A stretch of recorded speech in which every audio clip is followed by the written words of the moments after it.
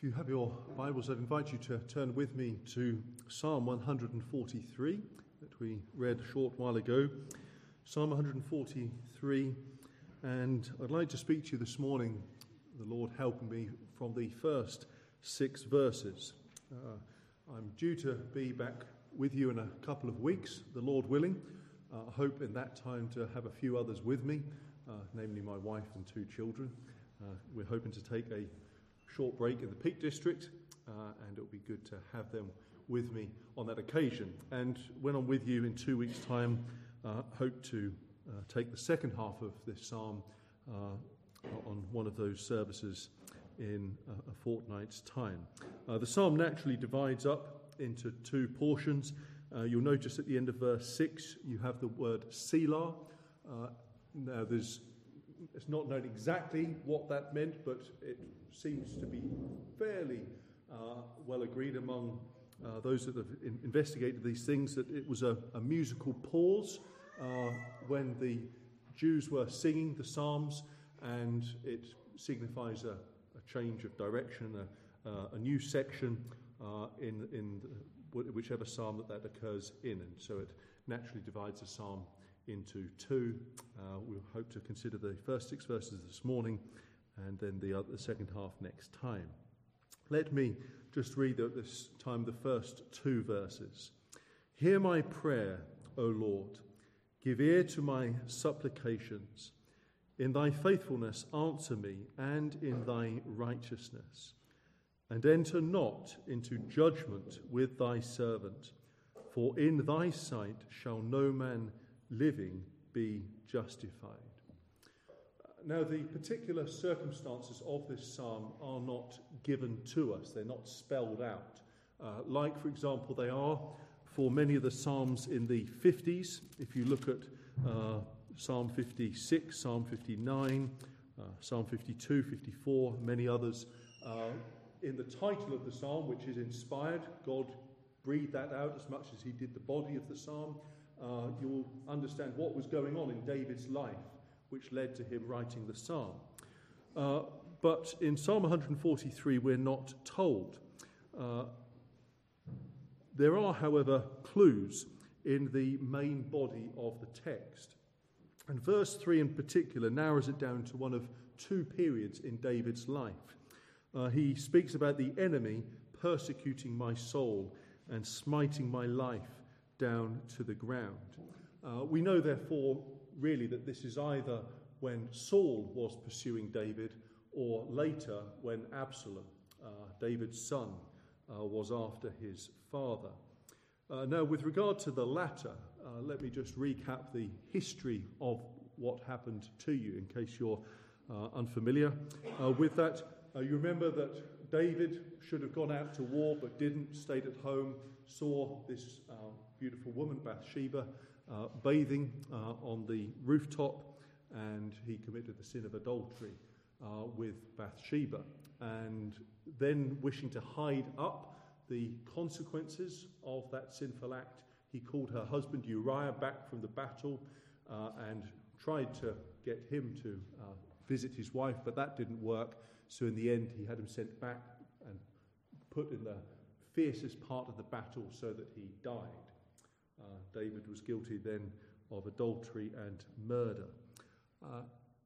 That sin seemed to have been gotten away with for a while, but then Nathan the prophet came to him and told him that story, you remember, about the lamb, and had to say to David, you are the man. It's you I'm talking to. And God then spoke to him and said that he would be chastised as a consequence of what he'd done, and that the sword would not depart from David's house. We read that in 2 Samuel chapter 12 and verse 10.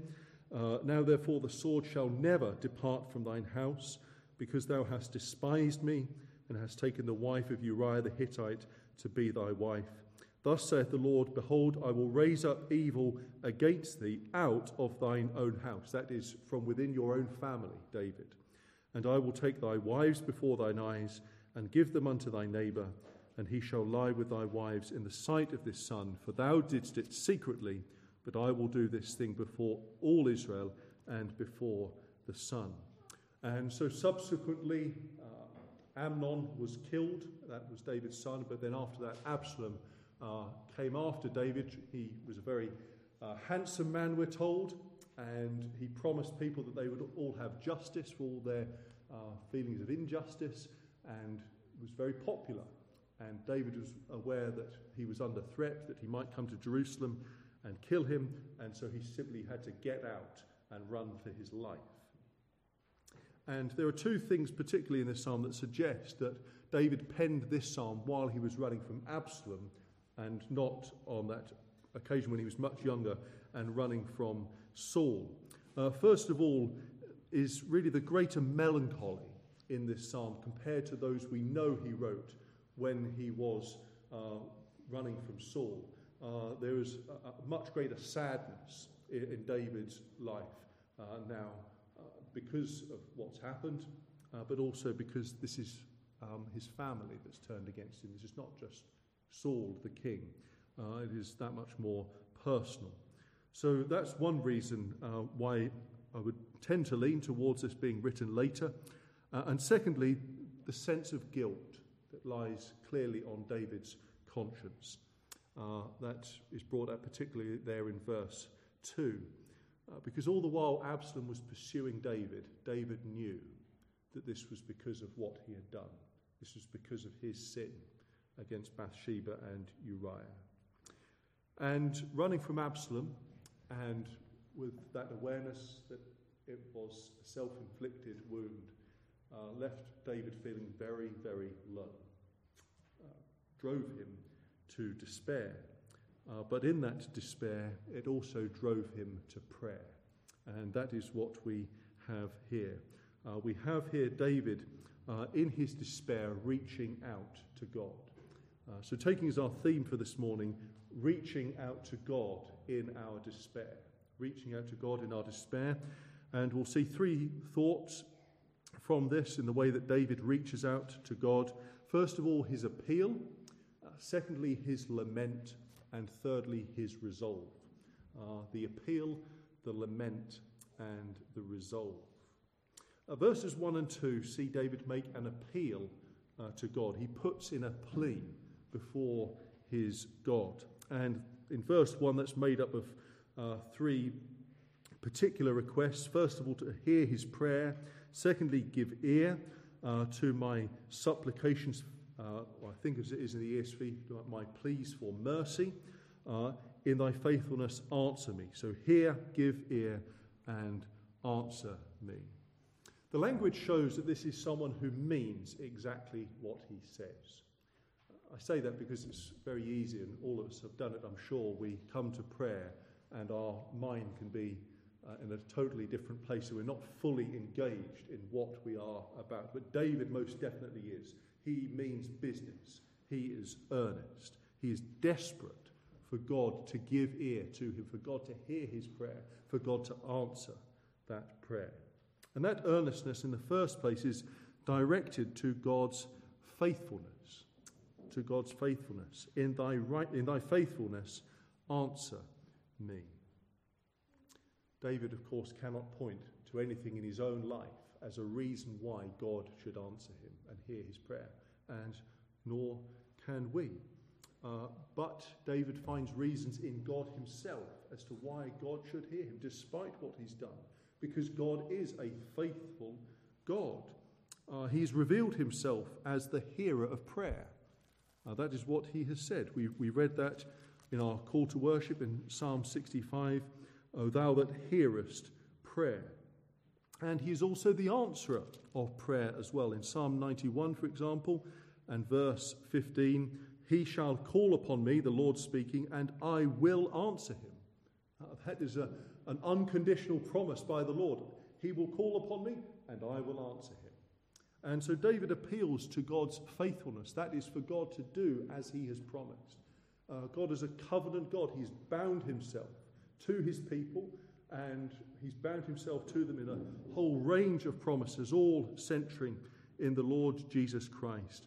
And so David appeals to the heart of God by means of his faithfulness. But also notice his righteousness as well. Now that may seem something strange for David to mention, particularly given what follows in verse 2, given how David is aware of his sin. But he's not asking God to deal with him by himself on account of his actions, but he's asking God to act in accordance with his character, because God is a righteous God, and he always does that which is right. Isn't that a wonderful thing in a world full of wrongs, to know that God is a God who always does right?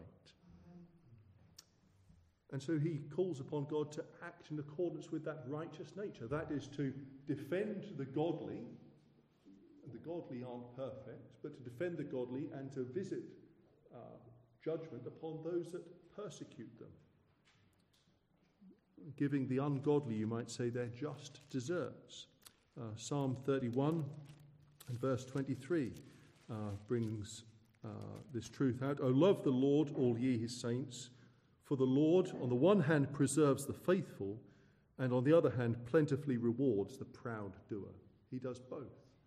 He rewards with the proud doer with what he seeks, but he keeps and preserves his people. Well, David, even though he's in great straits and in despair, he has recourse to the faithfulness and to the righteousness of God. He fixes his attention on the character of God as he prays. And that must be always the way that we pray, to remember who our God is as we come to prayer. And that brings reasons for us, encouragements for us as we pray. We must pray that God will fulfill his promises and do what he has said. The Puritans had a great way of putting it. They used to say, God likes to be faced with his own handwriting. Say, Lord, this is what your word says. Will you not do that? Will you not fulfill that promise in my life? Because you are a faithful and a righteous God. But David doesn't only appeal to God's faithfulness and his righteousness, but secondly, he appeals to God's mercy. He says there in verse 2, enter not into judgment with thy servant, for in thy sight shall no man living be justified. David pleads with the Lord not to deal with him in terms of strict justice, because he's rightly afraid of the outcome if God does. If you, O Lord, should mark iniquities, who should stand? Nobody. And the sense appears to be, in David's words, that since it's just not possible for any human being to be justified on account of what they've done, then, Lord, what chance do I have with all my sin, with all that I've done in the past and which I'm now suffering the consequences of? He says, in your sight, no man living will be justified. And therefore, Lord, what about me? He was, as I say, especially conscious of those sins that had brought all this about. And though he accepted these as God's fatherly chastisement upon him, and that the Lord intended it for good, and that he was still in covenant relationship with the Lord, David knew that if God acted against him as judge, strict judge, then he could not stand. That's why I read Romans 3 earlier, because that is that is the one great truth, if you like, that comes out of that chapter, that we are all sinners, and there is none of us righteous, no, not one. None that seeks after God, and so on. None that understands, none righteous, no, not one. And as verse 20 puts it, therefore by the deeds of the law shall no flesh be justified in his sight, for by the law is the knowledge of sin. Trying to do that which is right, trying to keep the law, well, that actually only shows us, if we've understood it rightly, that we've broken it, that we cannot keep it, and there can therefore be no one justified, that is declared righteous in God's holy sight, through what you and I do. And so David pleads for the Lord not to, as it were, bring him to the bar of justice as a private person by himself. We must pray the same. And we can pray the same because God has entered into judgment with someone else on our behalf. He's entered into judgment with his Son. That's what he did at Calvary. He said, rather than entering into judgment with all these my people, I will enter into judgment with my Son, and I will judge him in their place and in their room. Our only plea can be for God not to commence proceedings against us. Why? Because he's already done it in Christ, and to believe that which Christ has done is fully satisfying of all of God's justice, so there's nothing left to pay for us. No judgment against God's people. There is, Paul later says in Romans, now no condemnation. None at all to them who are in Christ Jesus. But when we come to prayer, this is the focus of what David is about here. We need to remember that. It's so easy to let these great truths slip from our minds when we come before the Lord in prayer, but to remember the great truth of Christ having satisfied God's justice, and therefore the way is open for us to come to God in prayer. And yes, the devil will accuse us and tell us we're unfit and unworthy to come before the Lord, and we feel it ourselves if we've done wrong. But Christ speaks on our behalf. His wounds in his hands and in his feet show that he has suffered as the just for the unjust to bring us to God. And on those occasions when sin doesn't so lie upon our conscience as it did with David, well, at those times we're prone to trust in ourselves or trust in the sweetest frame, as the hymn writer put it. I dare not trust the sweetest frame, but wholly lean on Jesus' name.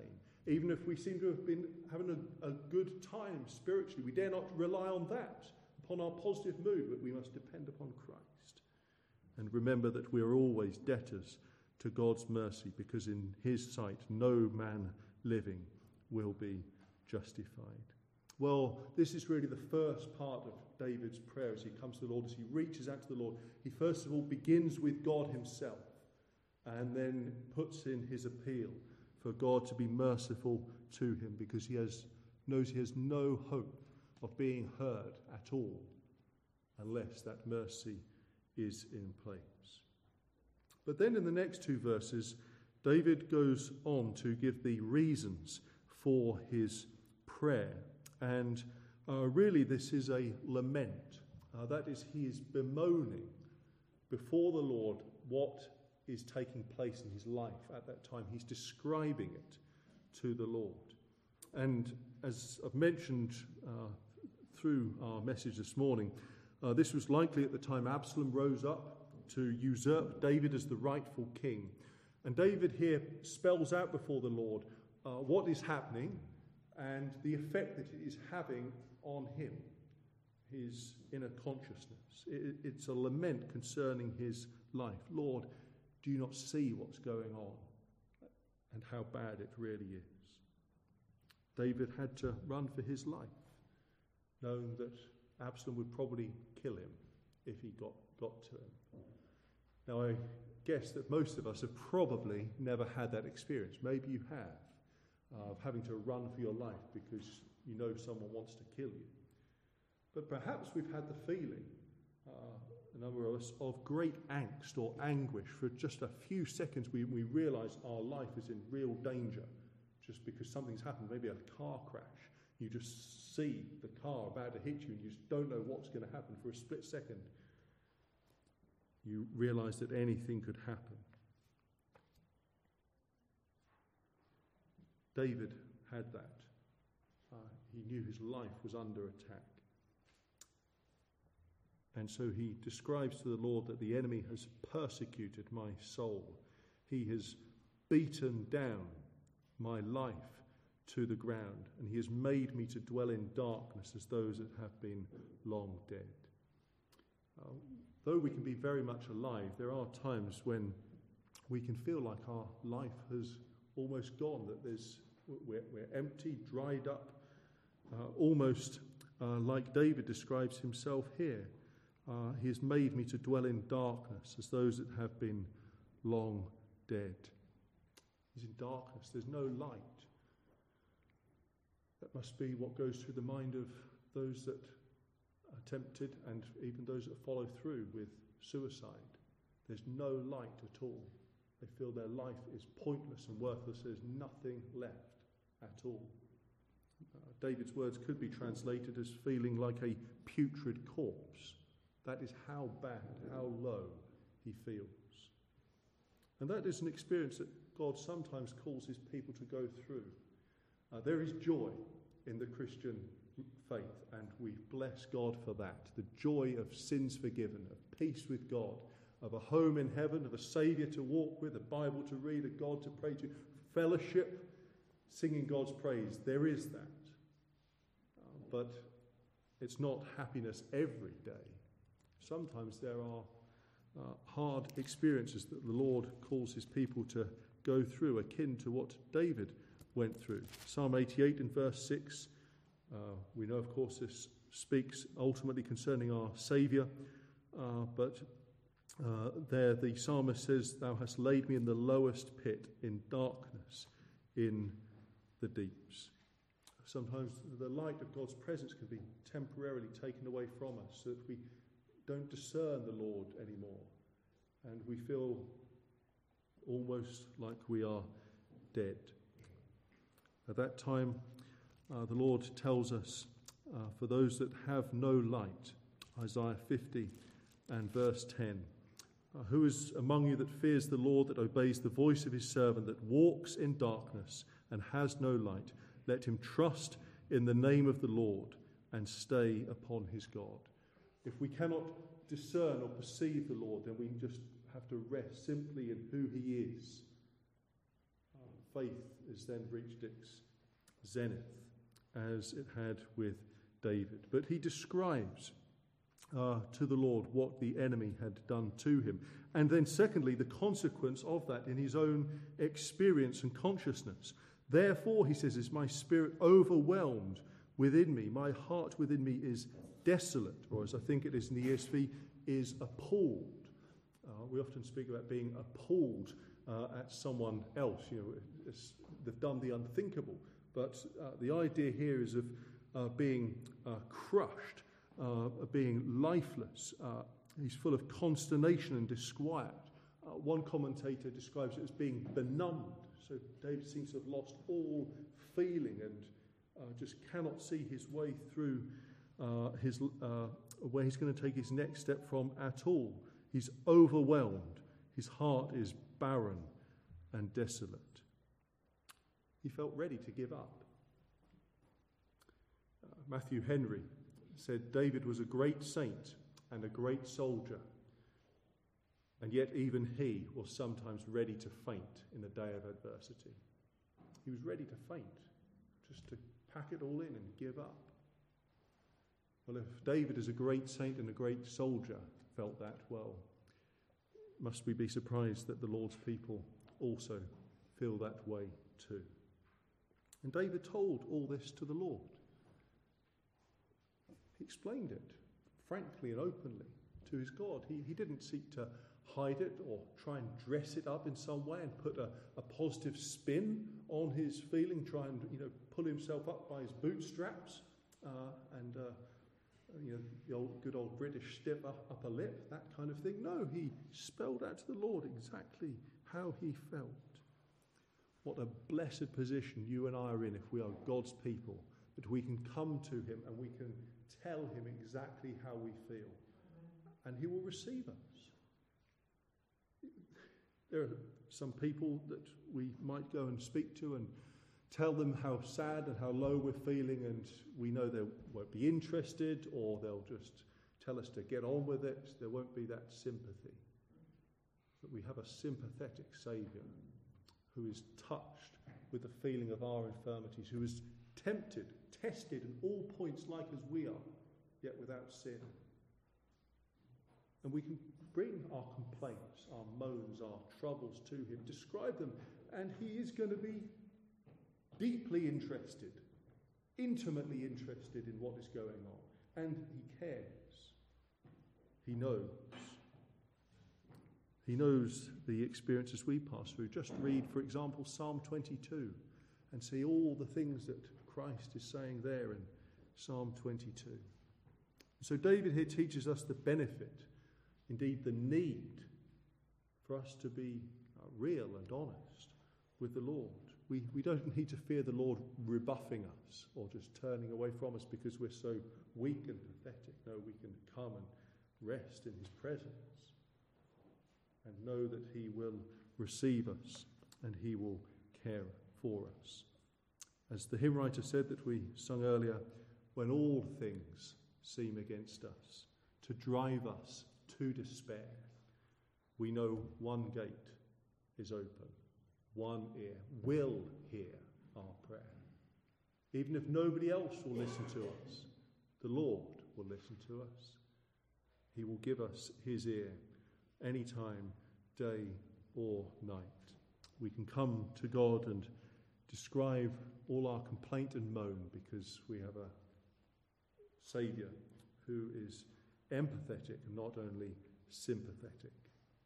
Well, with such troubles within and without, what could David do? Where could he turn? Well, he's turned only to the Lord. And he thirdly resolves in the last two verses of our passage this morning, verses 5 and 6, he resolves that he is going to do certain things. And the first thing that David resolves to do is to remember the God of history. This is the first thing David resolves to do, to remember the God of history. Now, assuming that this was written later in life, when David was running from Absalom, David was an older man and he was a wiser man, and he had the benefit of experience of being able to look back on the way God had led him and provided for him, helped him and kept him, all that God had done in the past. But not only what God had done for David personally and individually, but what he'd done for his people as a whole. David could call that to mind. And what he'd done in generations past with Abraham and Jacob and Isaac and Moses and the children of Israel coming out of Egypt and all those things. He could remember the God of history. I remember the days of old. I meditate on all thy works. I muse, I meditate, I ponder the work of thy hands. And I put it to you, that is a great thing to do if we are feeling low, feeling discouraged, to, as it were, take ourselves in hand and remember, call to mind what God has done. Start with your own life first and just cast your mind back about the fact God even saved you. If he saved you, what a wonderful thing that was to meet with Jesus Christ and to have his life and his light into your life. You know, the joy, that joy of our sins being forgiven, the first love of Christ, to have that, and then other ways in which he's answered prayer and provided for you and blessed you and spoken to you, taught you about himself, all of those things. But then from yourself, don't stay there. Go beyond, think of others that you know and how God has blessed them and how he's been at work in their lives. It's a vitally useful means of grace, friends, to remember what God has done in the past. And we can turn to our Bibles and see everything that God has done there for his people. And reading history. Now, I have met with some people who find history a bit boring, but we must remember as God's people that it is his story. And I know history can be poorly written and books and so on can be a bit dry, but history is amazing. Because just stories, and who doesn't like a good story? And the history of the church, the history of God's people. This is a great thing to pick up and read Christian biography.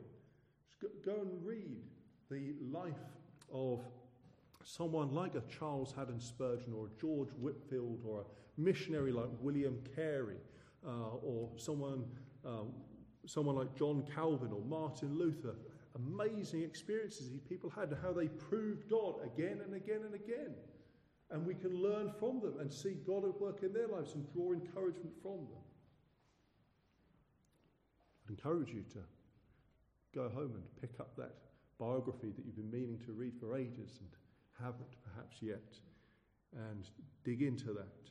That can be a great means of grace for us to remember what God has done.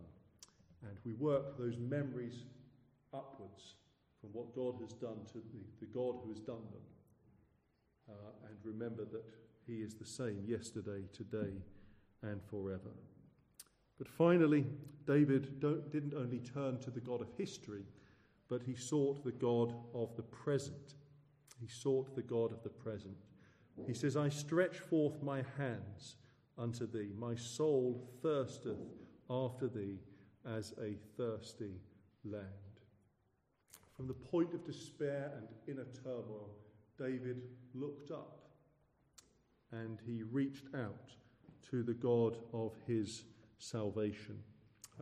Stretching forth of the hands is a picture of prayer.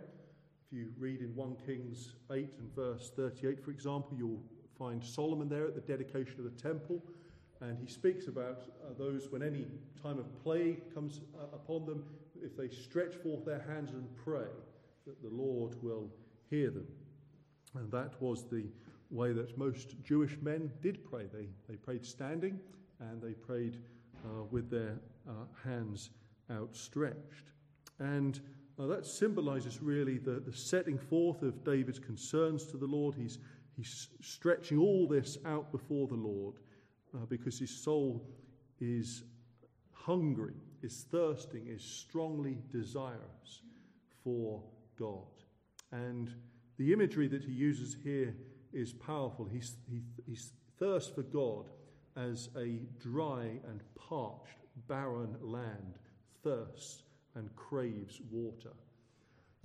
Now, down where I come from in Suffolk, it's one of the driest parts of the country, and it's certainly very dry at the moment. And my grandfather's garden that I help look after, cracks are already starting to appear. Cracks that you would only expect to get in July or August, because we have not had rain for 3 or 4 weeks.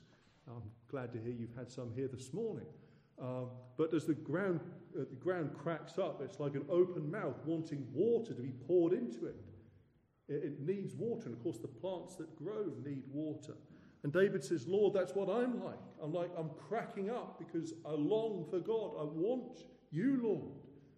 Despite everything else that's going on, he's not praying for Absalom to stop pursuing him. He's not praying for relief particularly, but he wants the Lord.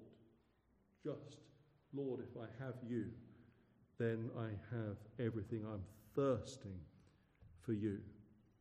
Because he felt dried out spiritually and helpless.